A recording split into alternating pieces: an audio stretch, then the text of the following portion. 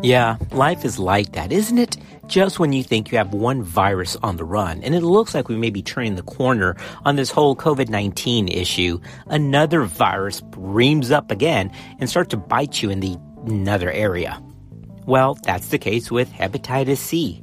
Mirroring the opioid crisis, maternal and newborn hepatitis C infections more than doubled in the U.S. between 2009 and 2019.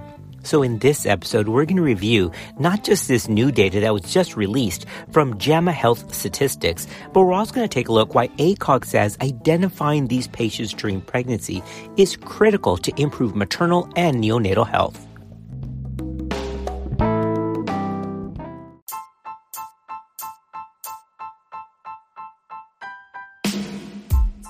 Howdy. We are third-year medical students at Texas A&M, and this is Clinical Pearls. This information showing this doubling of hepatitis C among both maternal and newborn hepatitis C was published in JAMA Health Forum that looked at the vital statistics reports for this infection. This actually was released on October the 29th, 2021, and you can find that online through JAMA Network. Here's what the numbers look like. It used to be 1.8 per 1,000 live births for those affected with HCV. However, the number is now 5.1 per 1,000. So there's two ways to look at it. Oh man, we're up to 5 per 1,000, which is the way that I look at it. Or the other way is, it's 5 per 1,000. The absolute number is still pretty small. Yes, that is true. But remember, we went from 1.8 per 1,000 to 5.1 per 1,000. If we don't get ahead of this, where are we going? And at what point do we think that this is a real significant rise? Is it 10 per 1,000, 15 per 1,000? I'm telling you, this was an issue at 1 per 1,000. Then it went to 1.8, and now we're at 5.1. So stop looking at the absolute number, which is totally important, but the rate of rise also can't be ignored. Now remember, this isn't an ACOG issue alone. Look at the different organizations, the different agencies that have recommended universal hepatitis C viral screening for every pregnancy. That includes the U.S. Preventive Service Task Force, ACOG, and the Society of Maternal Fetal Medicine. They all recommend at least one time screening for a universal hepatitis C viral infection during pregnancy, ideally early on or at the first prenatal visit, to properly triage patients if they're found to be positive. The most recent practice advisory calling for routine hepatitis C viral screening in pregnancy came from the college in May of 2021. That's not that long ago. That practice advisory reminds us that hepatitis C is now the most commonly reported blood-borne infection in the U.S. And due to increased number of HCV infections among women of childbearing age, perinatal transmission, both intrauterine and intrapartum, is increasing.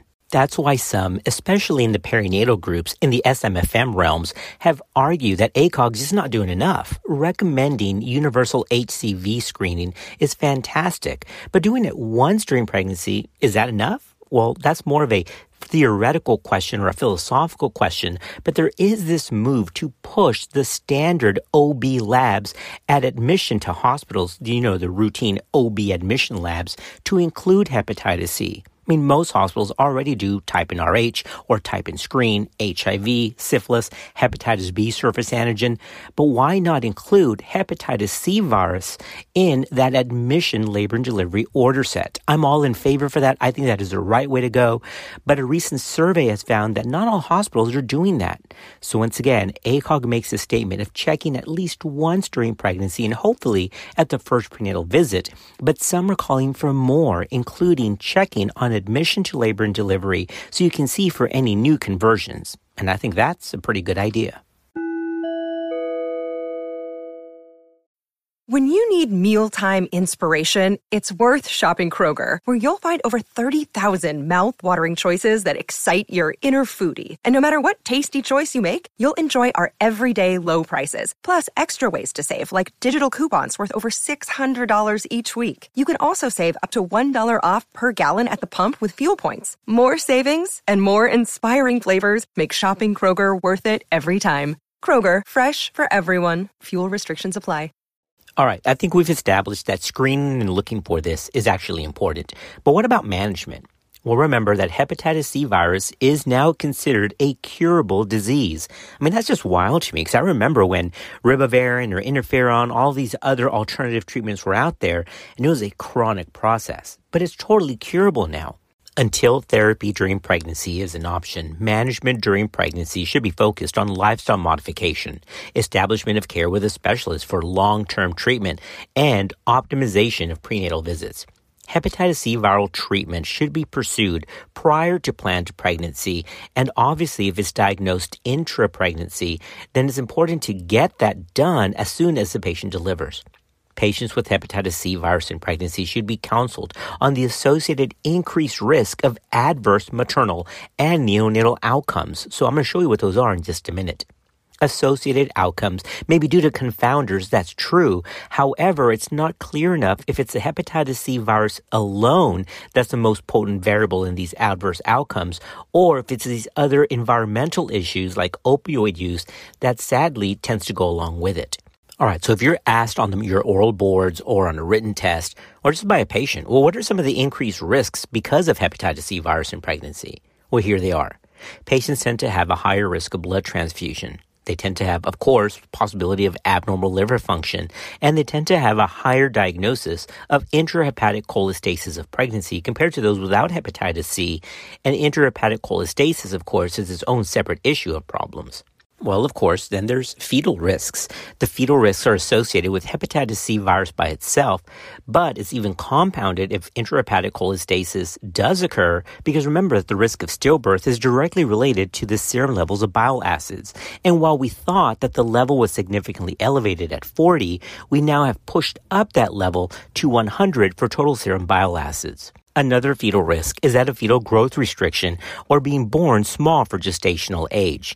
Now, we haven't even talked about transmission rates yet, but we will in just a minute. But for now, remember that fetal growth restriction, small for gestational age, and in the setting of cholestasis of pregnancy, if the levels are high enough, of course, it carries the worst risk of all, which is stillbirth. Now, here's a big clinical pearl. Pregnancy, it seems, does not appear to worsen disease course or progression, so that's at least a good thing.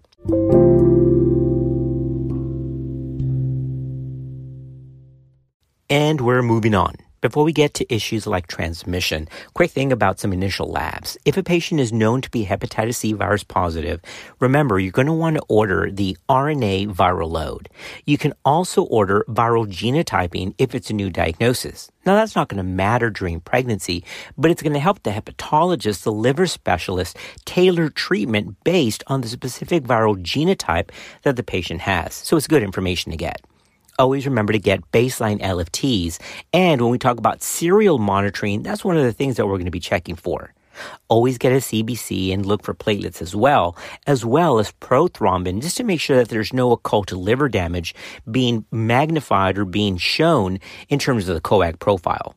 Remember to test for STDs when appropriate, and it's always a good idea to check for other forms of hepatitis, like hepatitis A, since we already cover hepatitis B as part of the routine evaluation for prenatal care. Those were initial labs, but it's okay to repeat some of these, even if the patient is asymptomatic, to look for any subacute presentations or occult presentations of worsening infection. So this includes evaluation of liver function that you can do once a trimester, and then remember to repeat the viral load in the third trimester to assess not just for spontaneous clearance, but also any worsening of viral load, because that's going to have pediatric implications. Now, what about fetal management or fetal surveillance? Well, there's no set guidelines for management in the setting of hepatitis C virus. But because it can cause fetal growth restriction, then there is a call for serial assessment of fetal growth, especially in the third trimester, due to increased associations for this FGR issue and being born small for gestational age. Now, regarding vertical or intrapartum management, transmission is a real deal here. Transfer of HCV can occur at any point during pregnancy, however. While most tend to happen during labor and delivery, there can be some antepartum. The overall rate of vertical transmission is estimated to be about 2 to 8%. Now, it's estimated that the majority of cases of vertical transmission occur in the last month of pregnancy or during L&D. Importantly, vertical transmission accounts for most cases of childhood hepatitis C viral infections, so that's another clinical pearl. It's also been documented that co-infection with HIV obviously increases the risk of vertical transmission, as well as maternal HCV disease progression. Now, here's a good thing to keep in mind. Undetectable viral load significantly decreases the risk for vertical transmission to almost negligible, so that's great.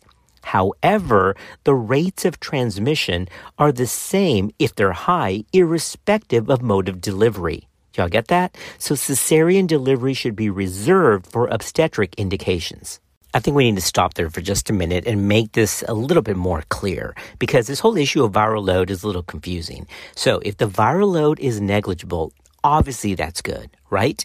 But it's unclear whether the HCV viral load affects the rate of vertical transmission if it's high. I mean, it makes sense, but various studies have shown an association for increased risk of transmission with higher loads, while others have not.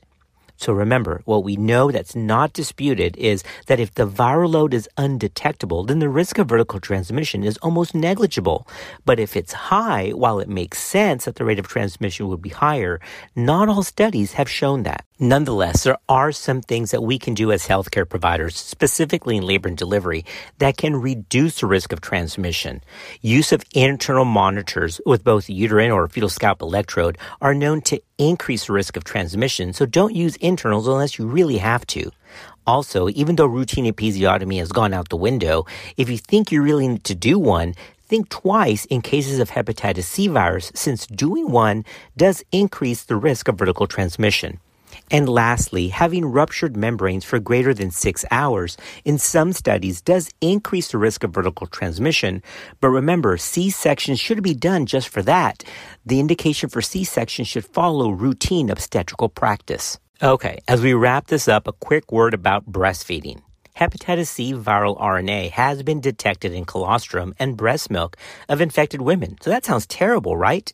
However, there's no evidence of newborn transmission via breast milk. So if you're asked, women with hepatitis C virus who are HIV negative should still be encouraged to breastfeed.